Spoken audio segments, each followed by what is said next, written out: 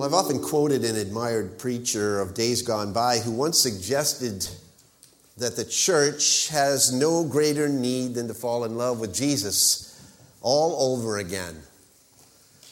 And as I've meditated on the life and legacy of Billy Graham after his passing this past Wednesday, coupled with the contemplative season that we're in called Lent, the weeks leading up to Christ's passion and the ultimate celebration of his resurrection, that statement managed to catch my attention yet once again. And I've realized that it has pointed its personal finger right directly at me. In the words of A.W. Tozer, they offer really no relief. He said, quote, "Our problems of spiritual coldness and apathy would quickly disappear if Christian believers generally would confess their great need for rediscovering the loveliness of Jesus Christ, their Savior. The question is begged, do I love Jesus with the intensity that would move me to risk my greatest possession? Do I love him enough to sacrifice everything or anything? Is my expression of love for him extravagant enough to be criticized or misunderstood? Because when all is said and done, will the love that I have for Jesus be memorable? I guess you could say, in all honesty and without argument, that was Billy Graham's legacy. His love for Jesus is pretty memorable. Would yours be? Or mine? Again, the words of Tozer arrest me. He said, "Oh, that we would have a naked intent to know Jesus Christ. It means putting the world and things and people beneath our feet, opening our hearts to only one lover, the Son of God himself." Now, I wonder how many of you are familiar with the story, The Gift of the Magi. Are you familiar with that story? Written by O. Henry. It is the story of a young couple, James Dillingham Young and his wife Della. It's also the story of extravagant acts of love. The tale describes how each of them longed to buy for each other the perfect Christmas gift, reflecting the intense love that they shared with each other. And the problem, however, was their unfortunate financial condition. They couldn't afford anything. So what would they do? And according to the narrative, there were two possessions of the James Dillingham Youngs in which they both took pride. One was Jim's gold pocket watch that had been his father's and his grandfather's, and the other was Della's long, beautiful hair.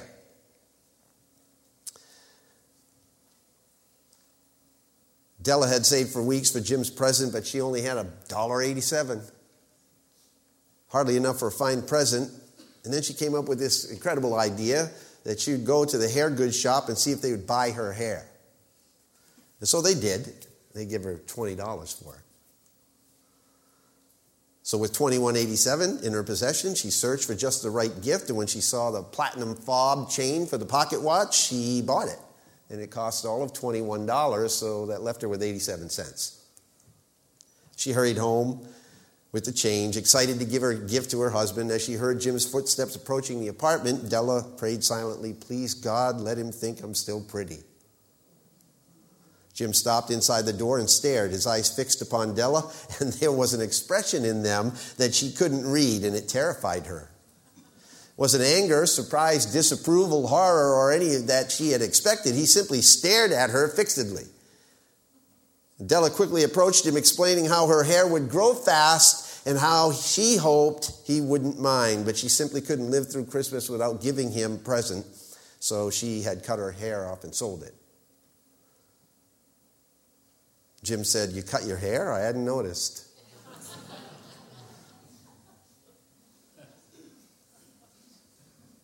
Della said, "You needn't look for it. It's sold. It's gone. Be good to me, for it went for you. Maybe the hairs of my head were numbered, but nobody could ever count my love for you." Isn't that nice? Jim finally woke from his trance and embraced Della. He drew the package from his overcoat and gave it to Della. Nothing, especially not a haircut, would make him love her any less. And as she opened the package, an ecstatic scream of joy was changed into a scream of tears, for there lay these beautiful combs for her hair. Pure tortoise shell with jeweled rims, the combs that she had admired for a long, long time.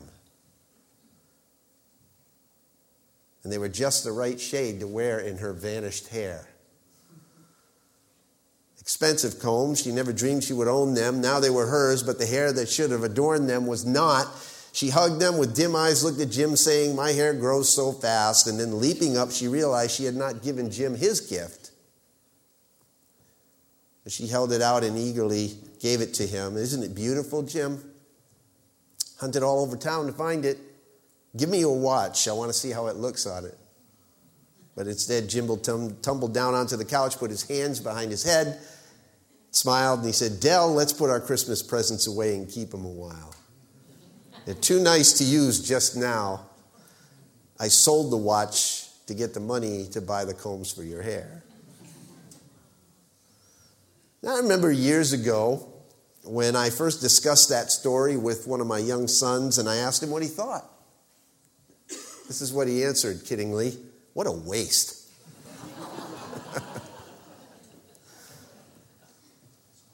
Now, there's someone that hasn't had a love of his life yet, right? Often that's the same reaction many people who have never experienced deep, unconditional love have. The fact is, extravagant acts of sacrificial love are never a waste. Amen. At least not as far as Jesus is concerned. And in today's text, we find an extravagant act of love on the part of one brave soul that became a memorable work of faith. And that can happen as well to us. That one extravagant act of love can become a memorable work of faith.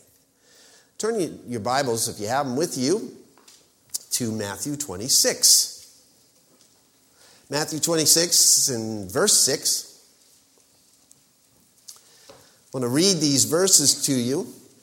As we navigate these next few weeks leading up to Easter, I thought it would be interesting to highlight a few of the instrumental people who played a significant and unforgettable role in the last week of Jesus' life. Snapshots, if you will, of the people of Passion Week. And so from intimate devotion to intense denial, from the laudable to the despicable, we find an entire range of actions and emotions that you and I can relate to in one way or another through all these characters we're going to look at, each of these touching some aspect of our love for Jesus. So over the next 5 Sundays, you may find yourself either consoled or convicted, or both.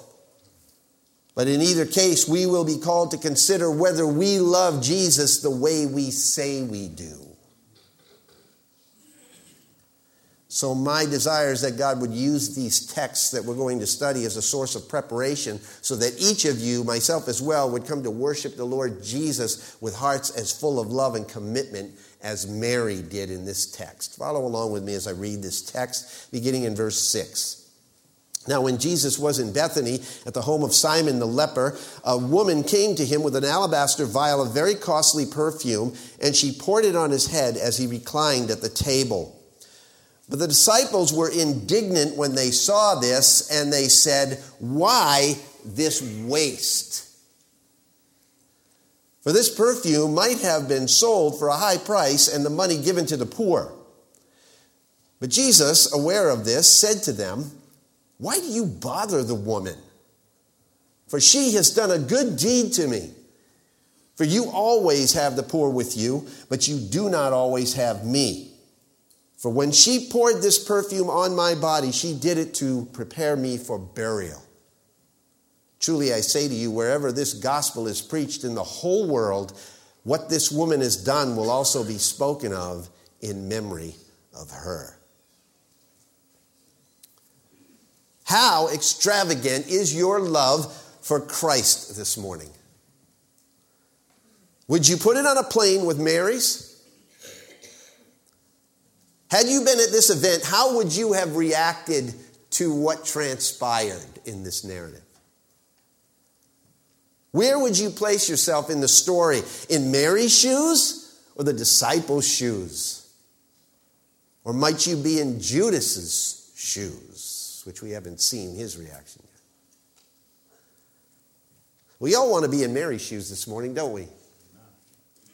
Her unmeasured love for Christ not only acted unselfishly and unreservedly, but it was accepted unashamedly by Christ himself. Her extravagant act of love became a memorable work of faith. Do you have an extravagant love for Christ? What are some of the elements of this woman's love? These are telltale signs that an extravagant love for Christ will bring on.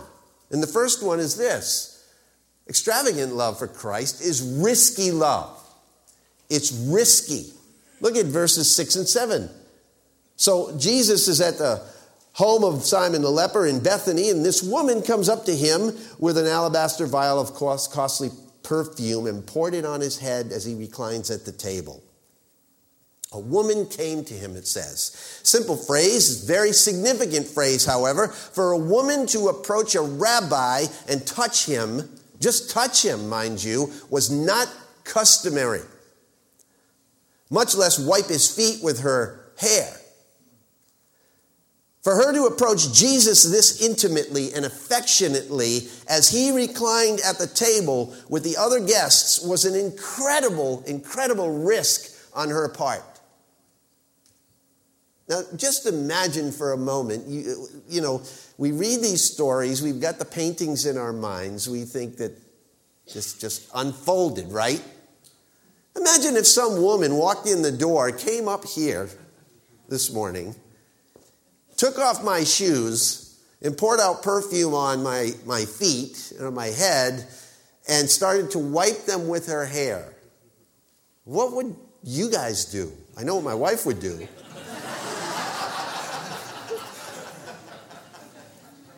Scott, you'd have to hold her back before she committed a crime.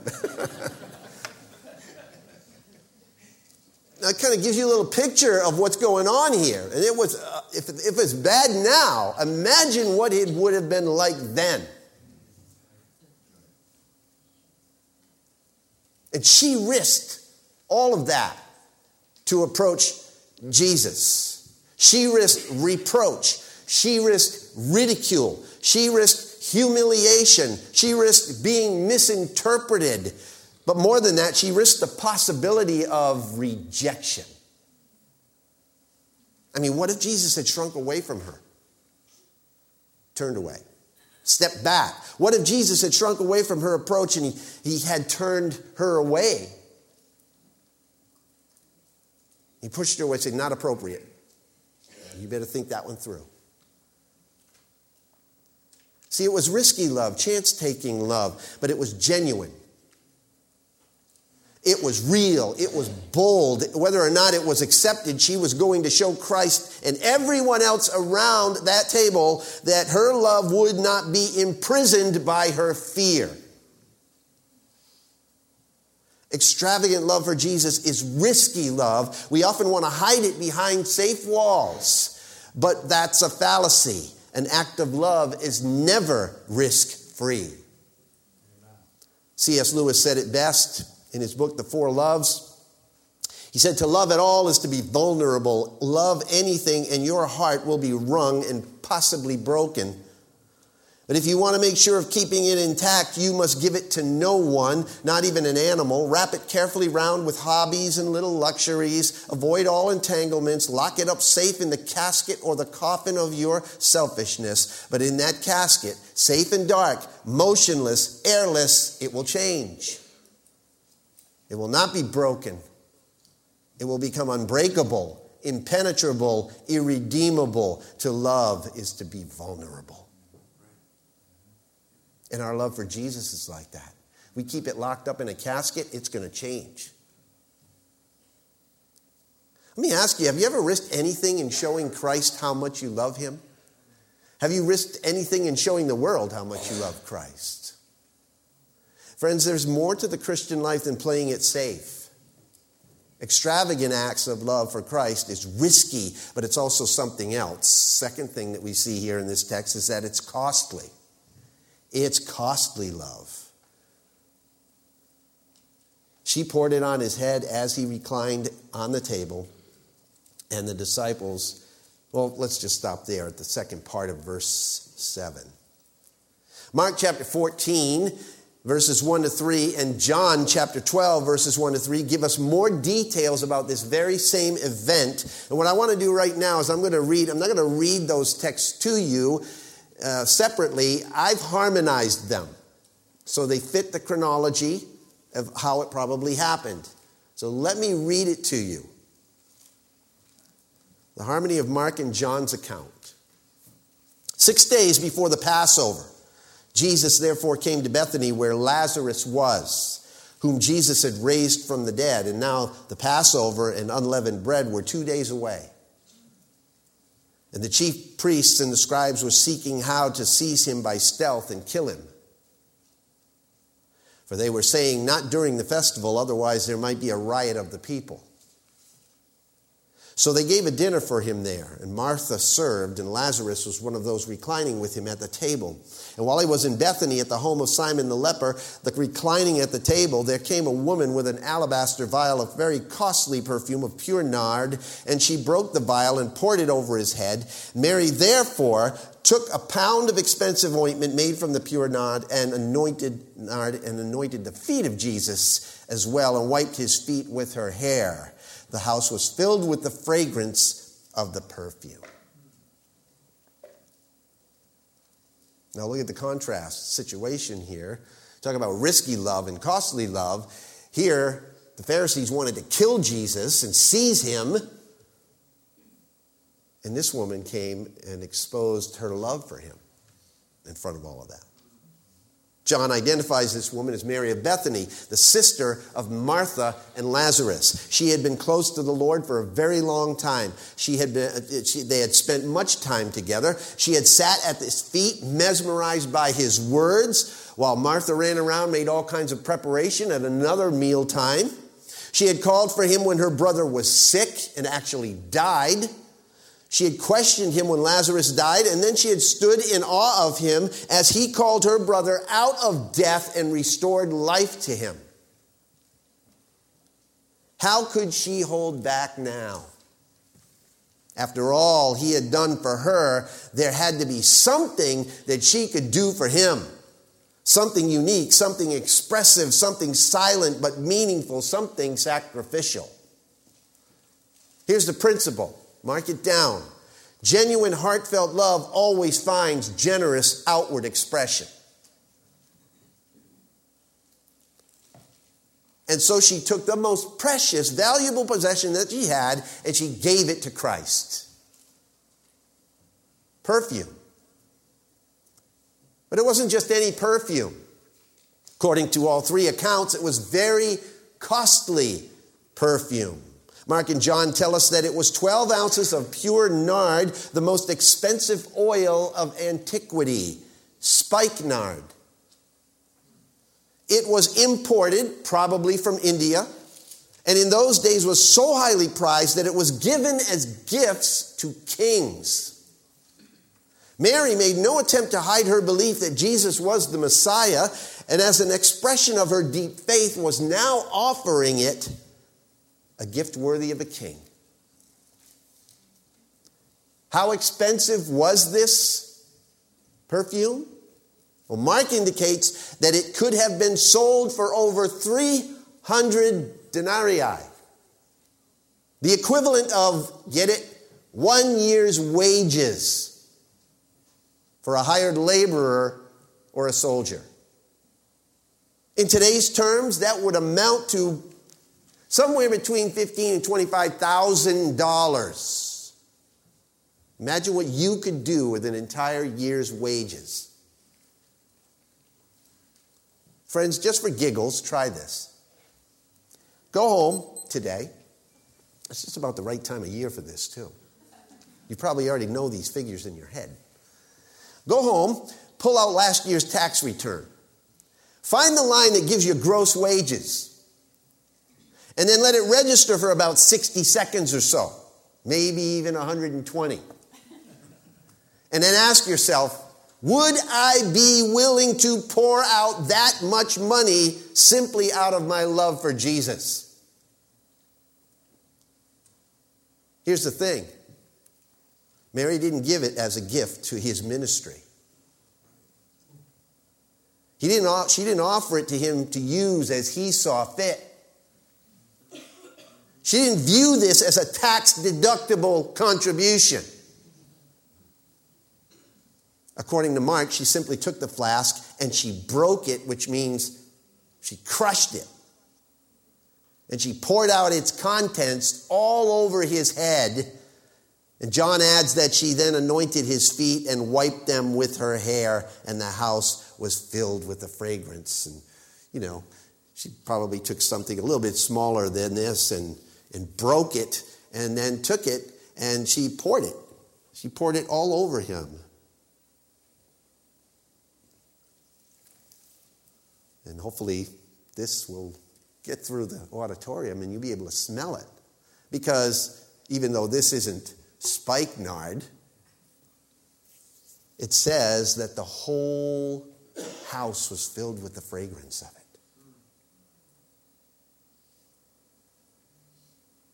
It was a supreme act of humble worship. And she could have, I believe, if she would have wanted to, pour herself out for him. I believe that was her intended sentiment. It wasn't an impulsive act. It had to have been planned. Why else would she have had the flask with her at the home of a healed leper? Mary knew exactly what she was doing. She knew the risks involved. She understood the cost. She knew how much this was going to affect her. Kind of like the Abraham's offering of Isaac. High price. Poured out for the love of God. Or Ruth's commitment to Naomi. Or Hannah's dedication of Samuel. Or Paul's commitment to his call. If you read Acts chapter 20 in verse 24, Paul made it very clear how much he was willing to give. Acts 20 verse 24 says, "But I do not consider my life of any account as dear to myself, so that I may finish my course and the ministry which I received from the Lord Jesus to testify solemnly of the gospel of the grace of God." And he's talking to the elders, the Ephesian elders, as he's heading for Jerusalem, where he knows that he's going to die.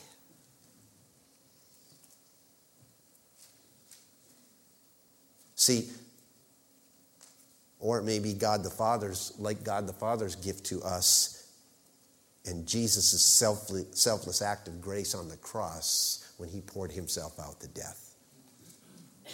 See, her love was not restricted by convention, and it wasn't restrained by what others thought. To Mary, it was all or nothing.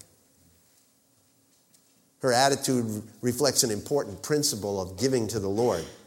It echoes the sentiments of King David as he bought the threshing floor of Araunah, the Jebusites, to erect an altar to God, and he said, "I will not offer burnt offerings to the Lord that cost me nothing."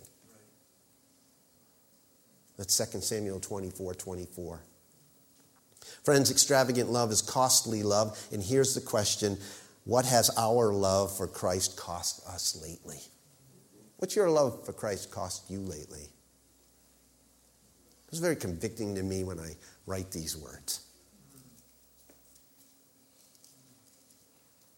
See, Mary had seen Jesus give. She saw the way he never held back his love from people. And in just a matter of days after this gesture of love, he would literally give his life. And somehow I think she knew that. Somehow she understood that. And so she did the unthinkable, the unimaginable, the unconventional. She did something extravagant. And according to an insightful writer, it was as if her gesture said to him, "Inhale deeply. Wherever you go, breathe this aroma and remember one who cares for you." And he most likely did. Because this perfume was so strong, it was strong enough to remain on his person for days. And that to me is a beautiful thought. Think about it. Even as he was paraded through the court and tied to the whipping post, he probably caught traces of the fragrance of Mary's faith in his hair as it dangled down, and the blood streamed from the crown of thorns that was on his head. I really wish Mel Gibson would have put a flashback to this event in the Passion of the Christ, because it's very important in the Gospels. But what was the reaction of those who were present at Simon's house? Look at verses 8 and 9. The disciples were indignant when they saw this, and they said, "Why this waste? For this perfume might have been sold for the high price and the money given to the poor." Mockery, chastisement, complaint. It was ironic too, for they had all become the recipients of Jesus' grace, haven't they? Hadn't they? Yet they cauterized her generosity. They tried to shut her down. And that's what happens when somebody exhibits a bold love toward Christ, one that is viewed as irrational. Extravagant love is risky, it's costly, and thirdly, it's criticized. It's criticized love. Here's another principle for you to write down. Selfless acts of love will always be confronted by self-centered critics. Selfless acts of love will always be confronted by self-centered critics. One of the easiest things for people to do is, one of the easiest things for people to find is fault. Some people make their whole life about finding fault with people. When you smelled this perfume this morning, if you can smell it, I actually sprayed it all around the sanctuary and out in the cafe on all the seats a little bit. It's not super strong, but I don't know if you smelled it when you came in or not. When you smelled it, what was your first thought if you did smell it? Did you complain about it?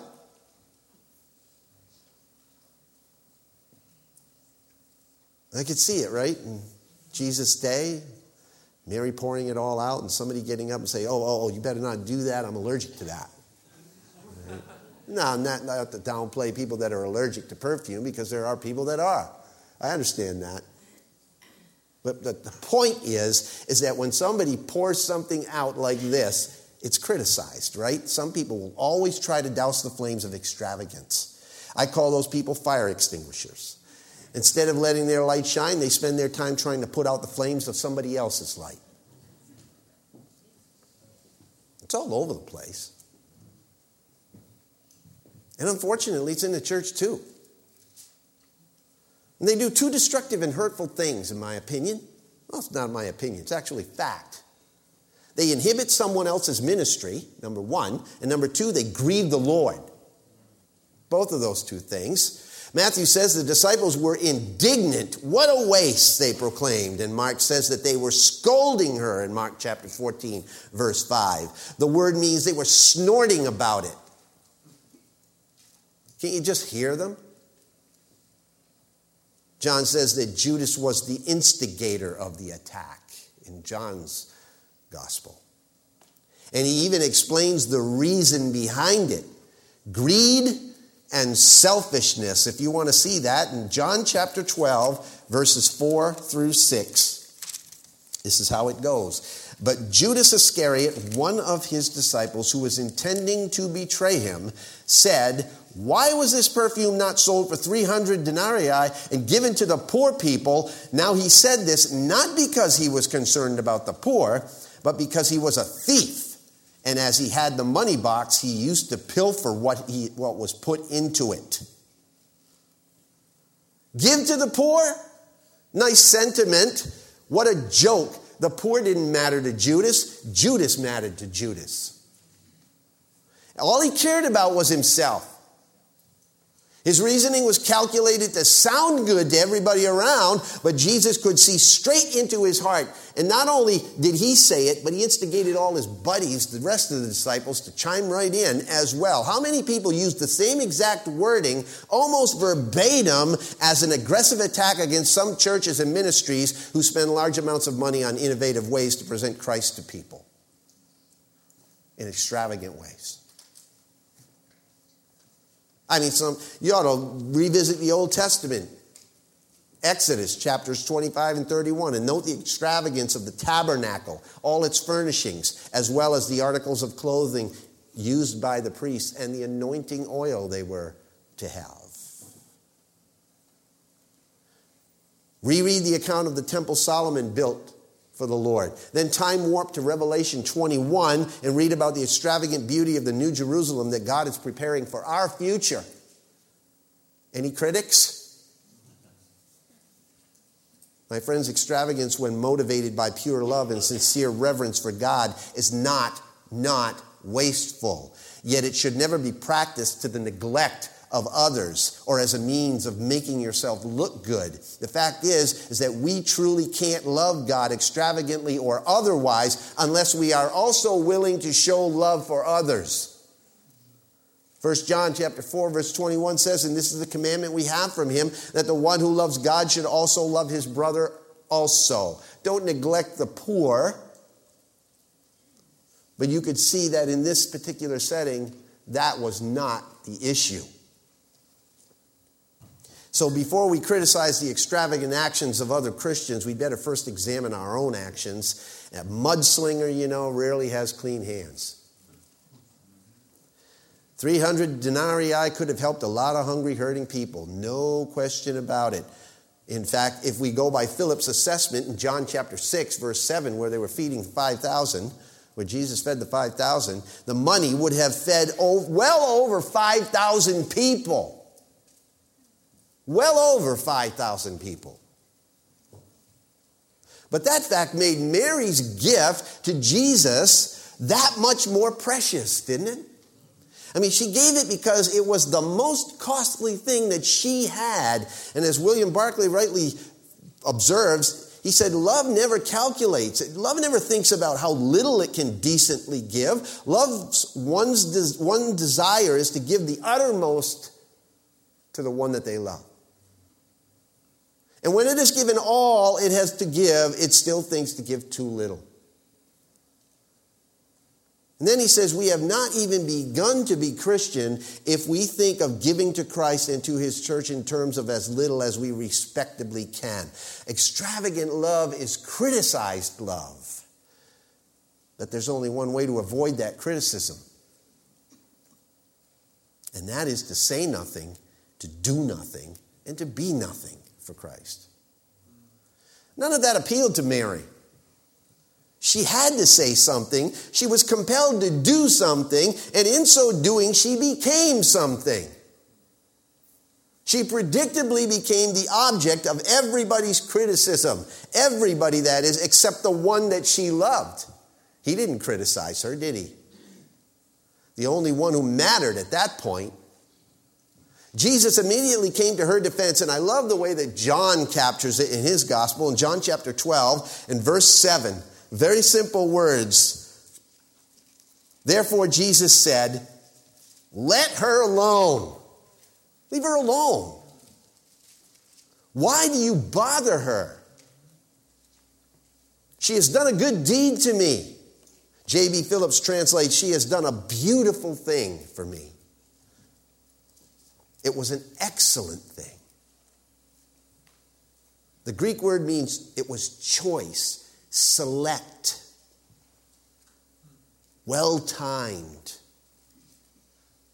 Don't ignore how Jesus exonerates Mary's love here. He points to the fact that Mary seized an opportunity that would have otherwise been missed.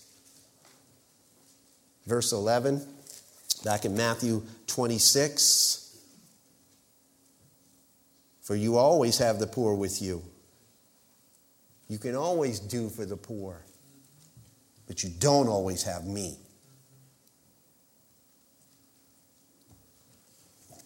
There is a time for risky, costly, extravagant acts of love. Mary seems to have a knack for seizing those opportunities. In Luke 10, verses 38 to 42, she was criticized by her sister Martha for sitting at Jesus' feet while Martha ran around the kitchen, tending to the details. Yet Jesus again defended Mary's actions. and her devotion. Listen, my friends, there are times when you have to seize the moment of life. Wise parents and teachers learn to see and take advantage of teachable moments with their children, right? You got to seize it while it's there. Wise people learn how to discern the defining moments of life, and they pour themselves into them. Sometimes I forget that. And you do too. And there are times for service. There are times for studying your Bible, giving to the poor, helping the needy, seeking the lost, and ministering to the saints. But there is a time for quiet, extravagant acts of love and devotion to be poured out on the one that you love. Times to appreciate your kids outlandishly, making a big deal about something very trivial. Times when you ought to bring something special home for your wife or your husband other than on his or her birthday or anniversary or Christmas, providing you remember those things. We encounter countless opportunities on a daily basis that God makes available to us more than we'd care to admit. And you know what we do with them? We talk ourselves out of seizing them. Talk ourselves right out of it. We dismiss them as impractical or silly or unconventional, and we convince ourselves that we're being rational, sensible, and safe. How's that working for you? You want to know what I think? I think we're either scared or we're too much in love with ourselves and not enough with others or with Jesus. In the epic words of Mark Twain, he said, "Denial ain't just a river in Egypt." We're all in denial when we fail to take the opportunities to show love like Mary showed love. In Jesus' name, we're up to our eyeballs in denial. The biggest problem is that once these moments are missed, they're gone forever. They're gone. That's the real waste. I think the majority of us need to let it go a little bit. A little more. No, a lot more irrational behavior in expressing bold love toward our spouse, our children, our friends, and especially toward our Lord. Amen. That's exactly what we need. Love without limits. Lloyd John Ogilvie wrote of Mary's act. He said, her unimpaired impulses moved her to give a great gift. It was not smothered with caution or prejudice. She was lifted out of arithmetic calculation to abandoned compassion. She did not allow reserve to keep her from the moment which would never come again. There is a time when people should be careful, but there is also a time when they ought not to be cautious. The Christian is not a tight-fisted, clenched-teeth, grim-faced person, or shouldn't be anyway.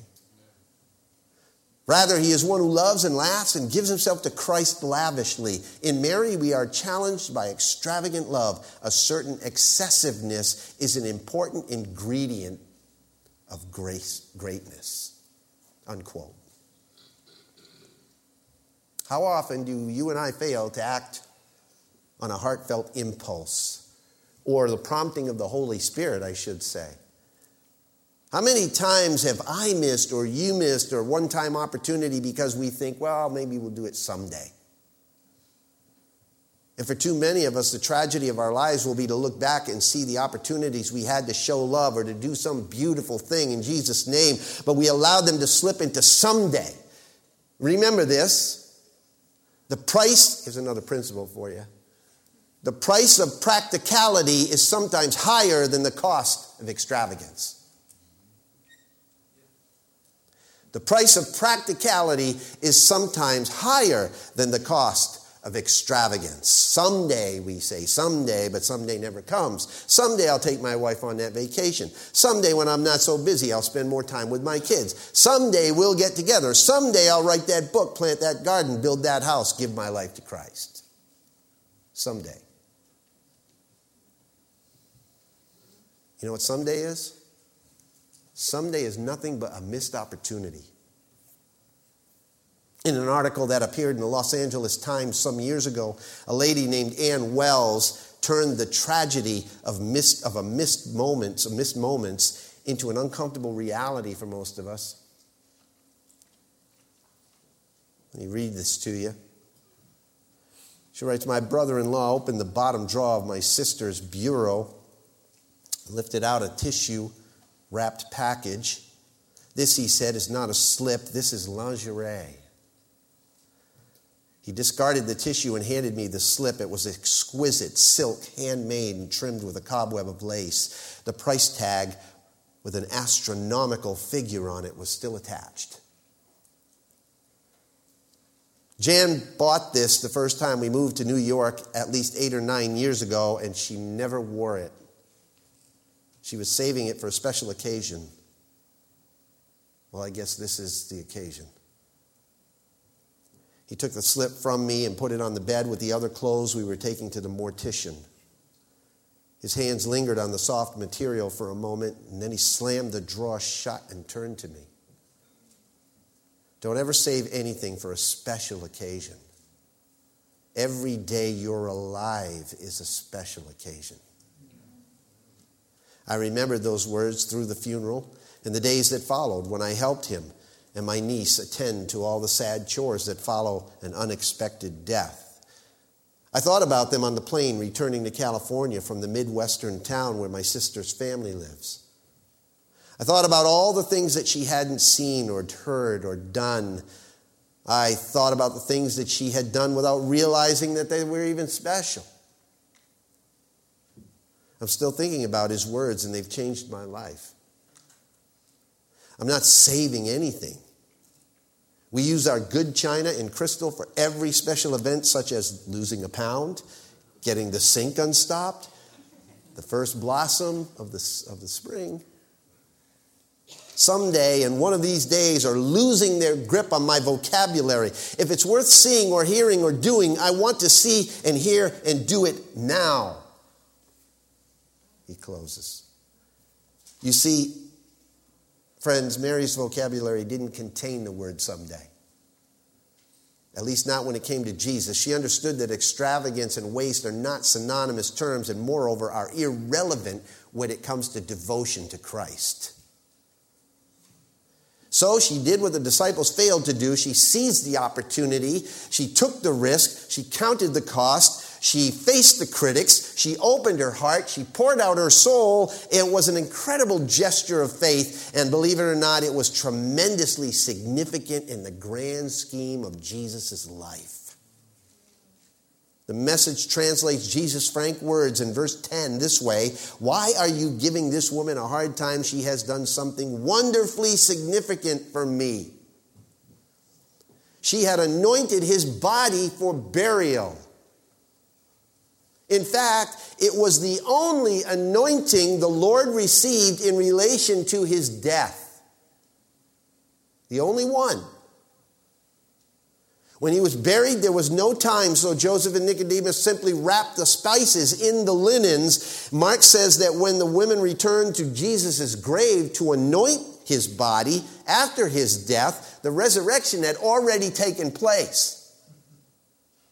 An extravagant act of love became a memorable work of faith. You want to know something about an extravagant gesture of love? The reward is always greater than the cost. The reward is always greater than the cost. It was for Abraham, it was for Hannah, it was for Ruth, it was for Paul, and it was for Jesus, wasn't it?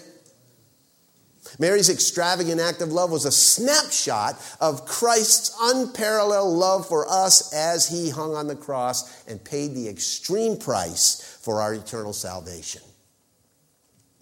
It cost him dearly, and it's still criticized to this day. Mary's love was risky, it was costly, it was criticized, but it was one more thing: it was worth remembering. Mary's example will never be forgotten, and that's the last thing here in verse 13. Extravagant love is memorable love. Verse 13, truly I say to you, wherever this gospel is preached in the whole world, what this woman has done will also be spoken of in memory of her. Jesus didn't say that about anybody else, did he? Opportunity, someone wrote, is like a horse that gallops up and then pauses for a moment. And if you don't get on, before long you hear the clatter of hoofbeats dying away in the distance. Don't miss the wisdom of those words. Don't miss the beauty of Mary's extravagant act of love here. But beyond that, please don't miss the personal reality of Christ's extravagant love for you and his open offer of grace in this moment for you. Because for some of you, maybe in this room, maybe in that room, maybe somebody's going to be driving in the car and hearing this message on a radio someday. This is your Mary moment. It's really your Jesus moment. Seize it. Not someday, this day. Don't fall into the tragedy of the verses that follow. Look at verses 14 to 16. Then one of the 12, named Judas Iscariot, went to the chief priests and said, "What are you willing to give me to betray him to you?" And they weighed out 30 pieces of silver to him. And from then on, he began looking for a good opportunity to betray Jesus. Look at the contrasts between that text and the one we just looked at. Mary seized a one-time opportunity to show love. Judas searched for an opportunity to betray love. Mary gave all that she could. Judas was interested in all that he could get. How will your love for Christ be remembered in history? When your life is remembered, will people say that you loved Christ with all you had, or that you loved him only for what you could get?